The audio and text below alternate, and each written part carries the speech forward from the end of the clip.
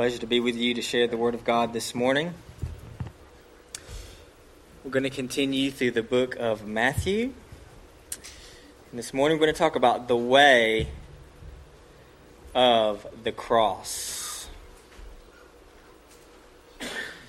The way of the cross. But before we do, let's pray together again.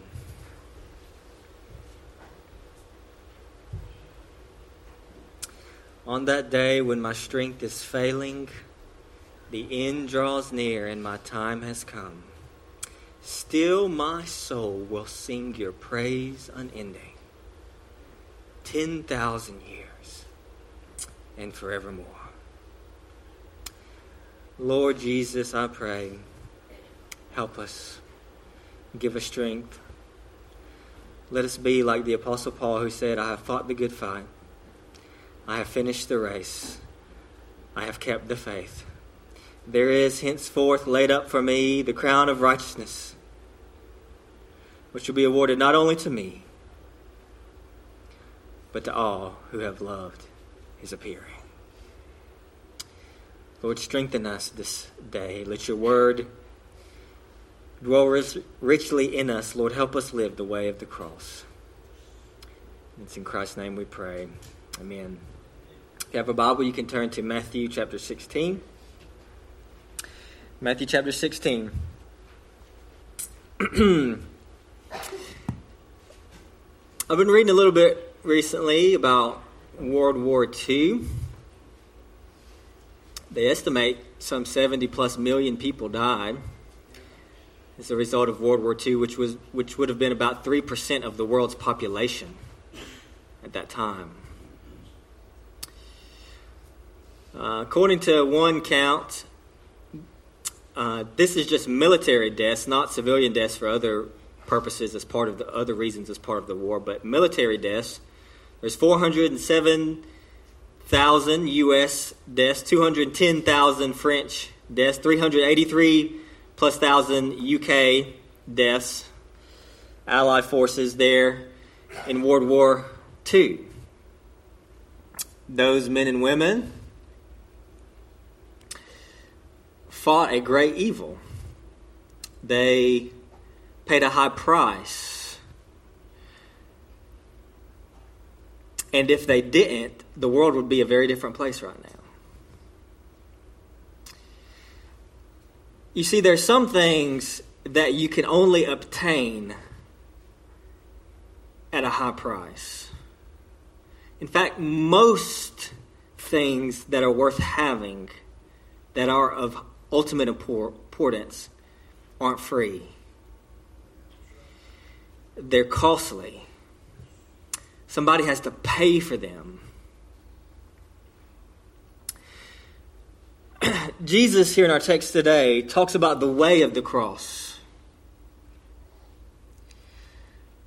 The greatest thing that you and I can attain, forgiveness of sins, is the most costly thing that there is.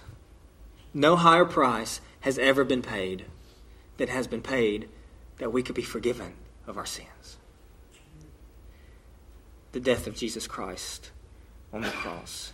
That's the way of the cross. And Jesus has to teach us to live like that because it doesn't come naturally to us.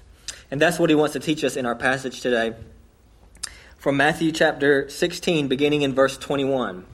And if you're able and willing, I invite you to stand in honor of the reading of God's word. I'm going to read beginning in verse 21 through verse 28. It says, From that time Jesus began to show his disciples that he must go to Jerusalem and suffer many things from the elders and chief priests and scribes and be killed, and on the third day be raised. And Peter took him aside and began to rebuke him, saying, Lord, far be it from you. This shall never happen to you. But he turned and said to Peter, Get behind me, Satan. You are a hindrance to me. For you're not setting your mind on the things of God, but on the things of man. Then Jesus told his disciples, if anyone would come after me, let him deny himself, take up his cross, and follow me. For whoever would save his life will lose it. But whoever loses his life for my sake will find it. For what will it profit a man if he gains the whole world and forfeits his soul? Or what shall a man give in return for his soul? For the Son of Man is going to come with his angels in the glory of his Father, and then he will repay each person according to what he has done. Truly I say to you, there are some standing here who will not taste death until they see the Son of Man coming in his kingdom. The Word of God. You may be seated. We're going to talk about this passage under two headings this morning. Number one, setting your mind on the things of Christ. Setting your mind on the things of Christ. And number two, putting your life on the cross of Christ. Putting your life on the cross of Christ. First, setting your mind on the things of God. There's things, I say Christ, things of God. Setting your mind on the things of God. So, we said last time that Peter's confession serves as kind of the climax of the gospel narratives, especially Matthew, Mark, and Luke.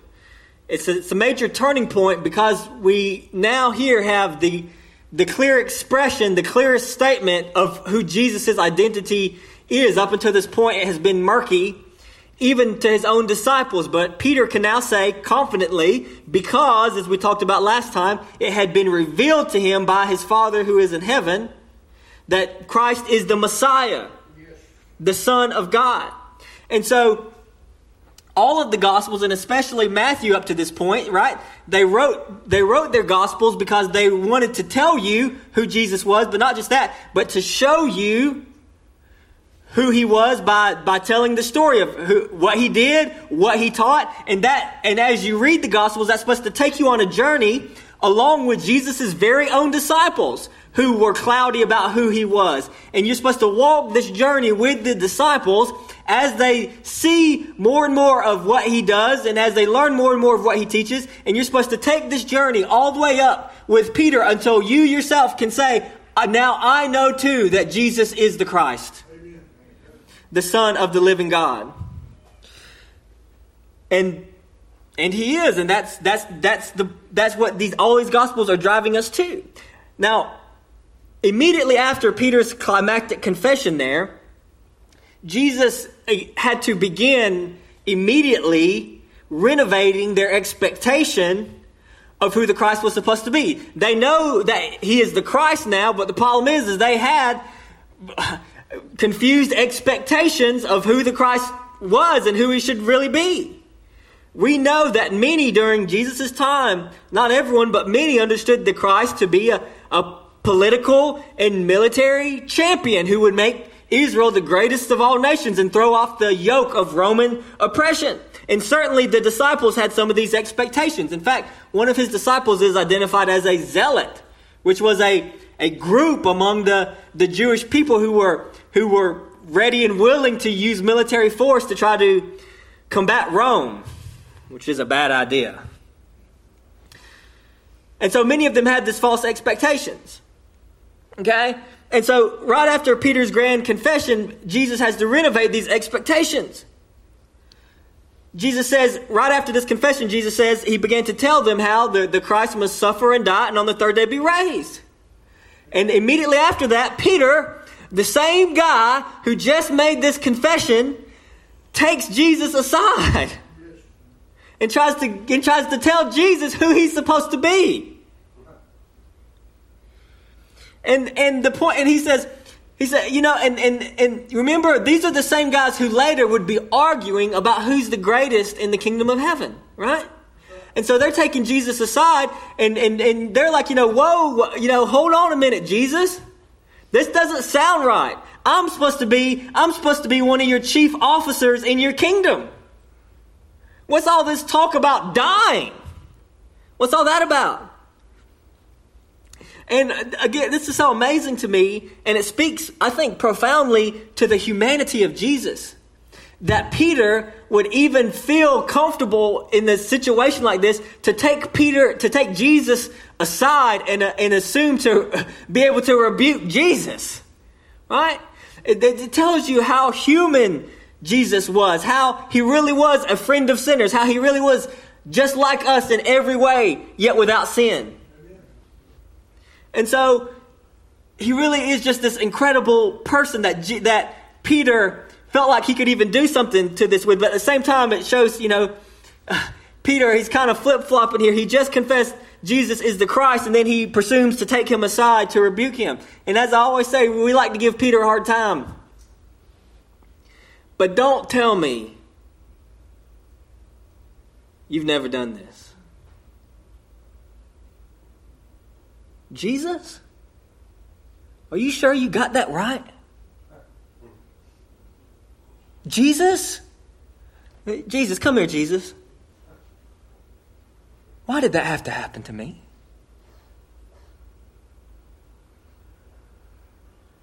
You see, we're just like Peter. How many times in your life have you thought that you know better than Jesus? So we just take him aside and say, Jesus, surely this isn't right. And when I do that, and when you do that, Jesus looks at me and he says, Chad, I love you. Amen. But you're setting your mind on the things of man and not on the things of God. Amen.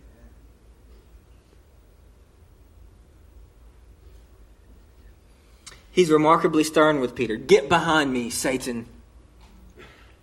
The word there means adversary, but most translations, I think, rightly translate it Satan because Jesus is creating this contrast here. He says, get behind me, Satan, for you are a hindrance to me. Okay, Paul calls Satan the god of this world. And that's what was happening to Peter in that moment. Peter's thinking at that moment when he took Jesus aside, his thinking was more in line with Satan's than with God's at that time period, at that point. Okay, and so this contrast is striking here. So this is right after Peter's confession. Okay, just a little while before this, he was calling Jesus the Christ, and now Jesus is calling Peter Satan. Jesus himself identified Peter as the rock on which he would build his church. Okay, and now he is calling Peter a stumbling block. That's what the word hindrance there in the Greek is literally the word stumbling block. So Peter was going to be the rock, and now just a few moments later, he's a different kind of rock, a stumbling block. Not the rock on which the church is supposed to be built. Jesus has just blessed Peter because his confession came not from flesh and blood, but from the Father who is in heaven. And now it's Satan and not the Father that's informing Peter's thinking. And so it's not difficult to understand why most translations render it Satan, because at this point, Peter is rendering a temptation to Jesus, similar to those that Satan did in the wilderness. Okay, remember the temptations of Jesus in the wilderness? It was to turn a rock into bread. It was to bow down and worship Satan, and then all the kingdoms of the earth would be given to him. It was to jump off the pinnacle of the temple because the Lord said that he would save him. And the thread that ties together all those temptations is that Jesus is tempting Satan. Satan is tempting Jesus. Satan is tempting Jesus to what? To receive his earthly sustenance, earthly power, earthly prestige, without the cross. Yes. Amen. That's it. That's the temptation. Jesus, poor you. You shouldn't be out here starving in the wilderness. You're the Son of God, for goodness sake. Just command this rock to be bread. Jesus, poor you. You shouldn't have to die for all these worthless wretches out there. Worship me, and I'll give you all the kingdoms of the world without the cross.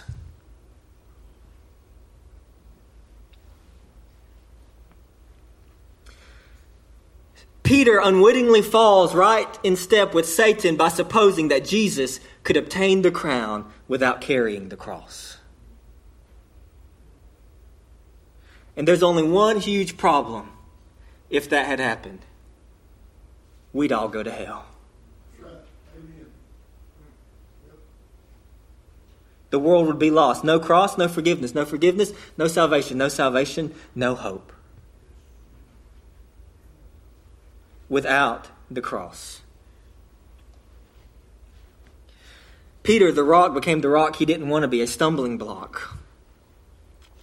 And of course, this question, Paul says all these things were written down for our instruction. This question is clearly meant to be put to us as well. Are we setting our mind on the things of man or on the things of God? Are we too, like Peter, looking to wear a crown without carrying a cross? Dear brothers and sisters, if you want to wear the crown, you have to carry the cross. You have to. There's going to be suffering. There's going to be sorrow. There's going to be pain. There's going to be heartache. You've experienced it. There's more coming. But it's okay. Because when you carry the cross, He gives you a crown. Are we ready and willing to suffer for the name? Jesus said a servant is not greater than his master. If they call the master of the house Beelzebul, how much will they malign those of his household? If we want to reign with Jesus, we got to be willing to suffer with Jesus. You see, Jesus had this all-consuming vision of life. You know, when he was arrested in the garden, Peter started to defend him, and he's like, don't you know that I could call down 12 legions of angels to defend me right now? But he didn't. For you and for me. Jesus had an all-consuming vision of life. He knew who he was. He knew where he was going. He knew what it was going to take to get there. And he was ready and willing to pay it. And so that's the question that we have to ask ourselves. Is our mind set on the things of man or on the things of God? Are we willing to pursue the crown by way of the cross? So number one, setting your mind on the things of God. Number two, putting your life on the cross of Christ. Putting your life on the cross of Christ. In verse 24 there it says that Jesus told his disciples, if anyone would come after me, let him deny himself, take up his cross and follow me.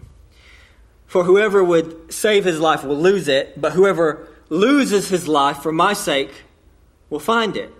For what will it profit a man if he gains the whole world and forfeits his soul? Or what shall a man give in return for his soul? For the Son of Man is going to come with his angels in glory, in the glory of his Father, and then he will repay each person according to what he has done. Truly I say to you, there's some standing here who will not taste death until they see the Son of Man coming in his kingdom. And so, off of this exchange with Peter about how he must suffer and die and be raised on the third day, this prompts him to address the disciples more broadly. They need to understand what it would really mean to follow the Messiah, and it was different than they were expecting. Peter didn't understand that Jesus was a king bringing in a new kind of kingdom, an upside-down sort of kingdom. To follow me, Jesus says, you must deny yourself and take up your cross. And this is what is utterly different about Christianity. This is what makes Christianity totally different than any secular worldview or ideology. It's what makes the gospel and the 2,000-year-old teachings of the church so offensive to our world today. We find ourselves in a precarious situation because we find ourselves in a world where most of the people in it have been shaped more by Hollywood than by the Bible. Have been raised on the mantra, follow your heart. Or in the famous song of an ice princess, let it go. Just let it go. Do you. Let go of other expectations of you and just be your ice princess. Let it go. Guess what? That's teaching something to our children about the way the world works. The world doesn't work that way.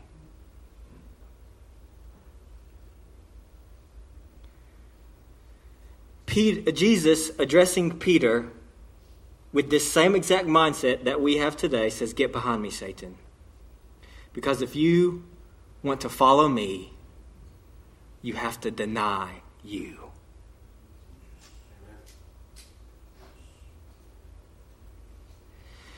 And the fact is we live in a world where that statement is utterly scandalous. What? You're telling me that I have to deny myself? Deny my desires? Deny what feels right to me? Yes. That's exactly what Jesus is saying. Whoever would follow me must deny himself, take up his cross, and follow me. You know what happens on a cross? You get nailed to it. You have to die to follow Jesus. You have to die to yourself, die to your desires, die to your wants, die to that thing that you think is so utterly important to you, and say, no, I'm dead. That old me is dead. I'm following Jesus.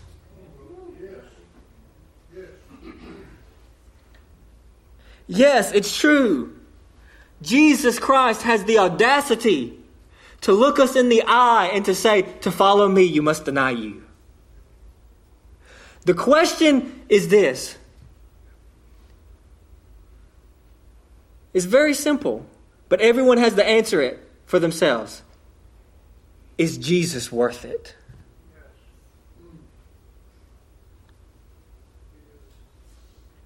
And I just want to say, if you will take the time to stop and really reflect and think about who Jesus is, you'll realize he's more than worth it. If you had to deny 1,000 lives for Jesus Christ, it would be worth it.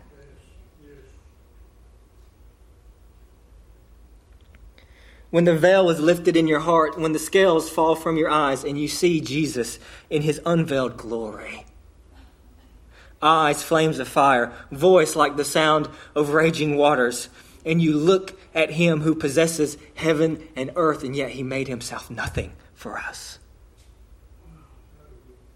And he promises a crown to all who deny themselves and follow him. It's a small price to pay.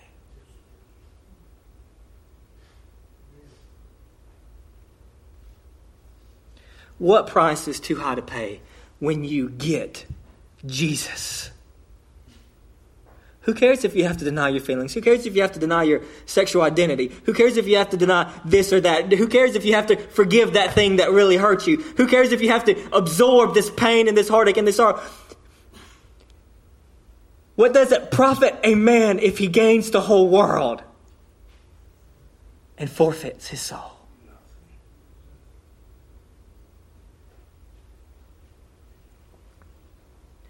To live in Jesus, you must die to yourself. And I just want to say, there's no greater way to live than dying to yourself. The greatest lives that have ever been lived have been lived for something greater than themselves. Live for God. Live for others. Live to make an eternal difference in the world. That, in fact, is the greatest life that can be lived, and it comes from denying yourself. For whoever would save his life will lose it, but whoever loses his life for my sake will find it. You see, the more you try to secure your life now, the more you lose your life then. You understand that this life is, if God lets you live 110 years in perfect health, your life would be a drop in the ocean of what's coming. Whoever would save his life will lose it, but whoever loses his life for my sake will find it. You deny yourself now. God will give you more than you could ever ask for then. It's a small thing. What will it profit a man if he gains the whole world and forfeits his soul? What shall a man give in return for his soul? If this life is all that there is, this is why people are miserable. Because they're working so hard to try to scratch and scramble and scrounge to get every ounce that they can out of this life. Because they think that this life is all that there is. And let me tell you something. If this life is all that there is, then that's exactly what you should do. But if this life isn't all that there is, then guess what? You're free. You don't have to scratch. You don't have to scrounge. You don't have to fight. You don't have to cheat and steal and do whatever you think to make your best life now, because God's going to take care of that. And that you're free. You're free to deny yourself. You're free to give of yourself. You're free to give of yourself more than you ever thought you could. You're free to pour yourself out till you're bone dry and then be taken up to Jesus Christ in heaven. And he'll fill you more than you ever thought you could be filled. You can pour yourself out for Jesus now. It's okay, because there's more coming.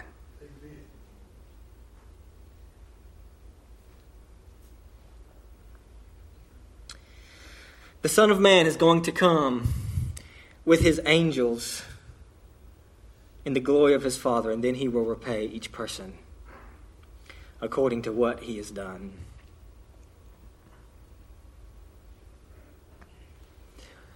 We're not the final judges of our lives. Society is not the final judges of our lives. They want you to think that they are so that they can control you. But it doesn't matter what some person in a newspaper or on a TV screen thinks about your life. What matters is what Jesus Christ thinks about your life. So you're free. You're free from what your friends think. You're free from what your neighbor thinks. You're free from what the world thinks. You only have one person to please.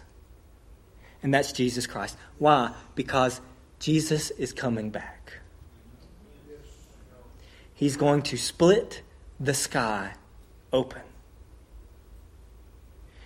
And as the lightning shines in the east and is seen in the west, so shall be the coming of the Son of Man.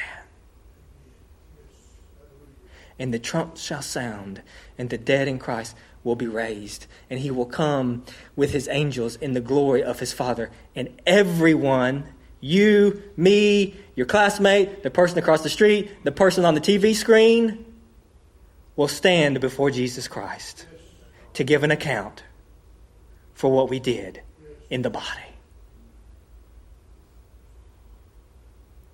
And on that day, I'm only going to say this one time, but on that day, you'll be glad you listened to your preacher.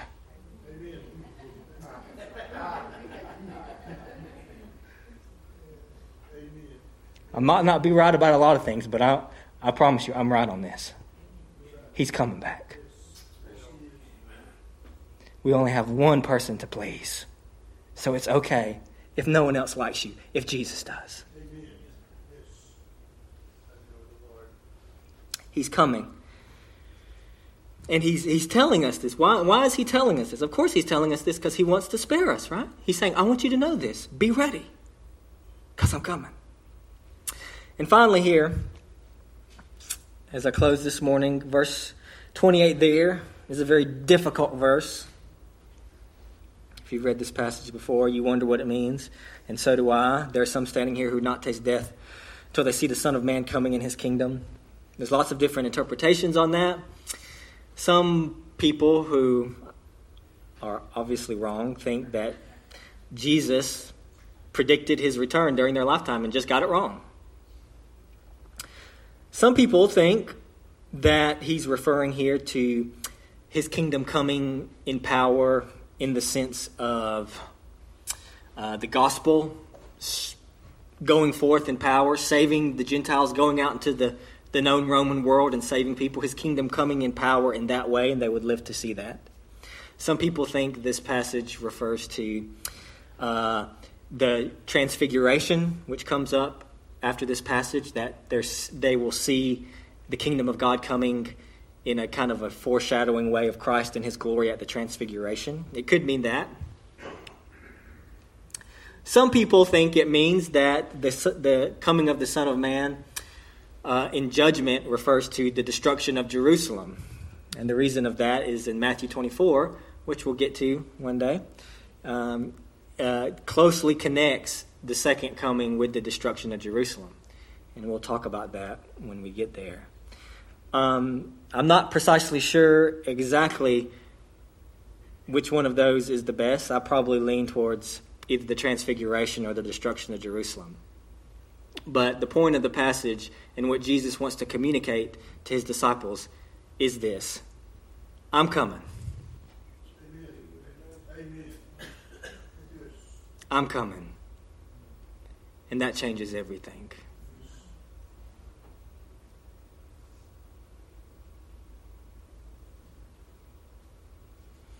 The call to follow Christ is the call to die to self so that you can truly live. A life full of joy, hope, glory, self-sacrifice for the eternal good of others and for the kingdom of God. But to share in the crown, you have to carry the cross. And so as I close this morning, these are the questions that we need to ask ourselves individually as a church. Are we setting our mind on the things of man or on the things of God? Are we willing to follow Jesus wherever he takes our lives, even if that place is to a cross? Though I walk through the valley of the shadow of death, even there, your hand will lead me. Your rod and your staff, they comfort me. Are you willing to walk through the valley as long as you're walking through it with Jesus?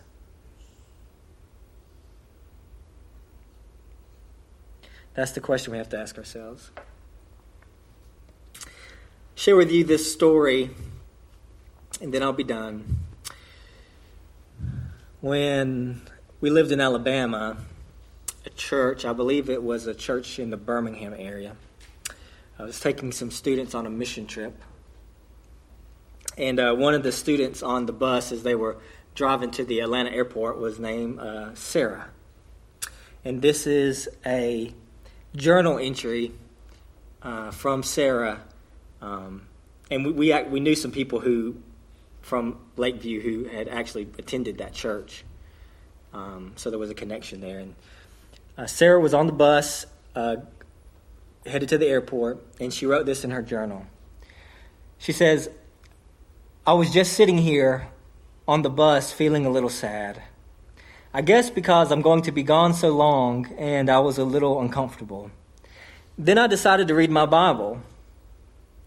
I prayed and opened up to 1 Peter 5 and 2 Peter 1. Pretty much everything I read applies to me now. It talked about watching over the flock entrusted to you, which would be my little buddies in Botswana.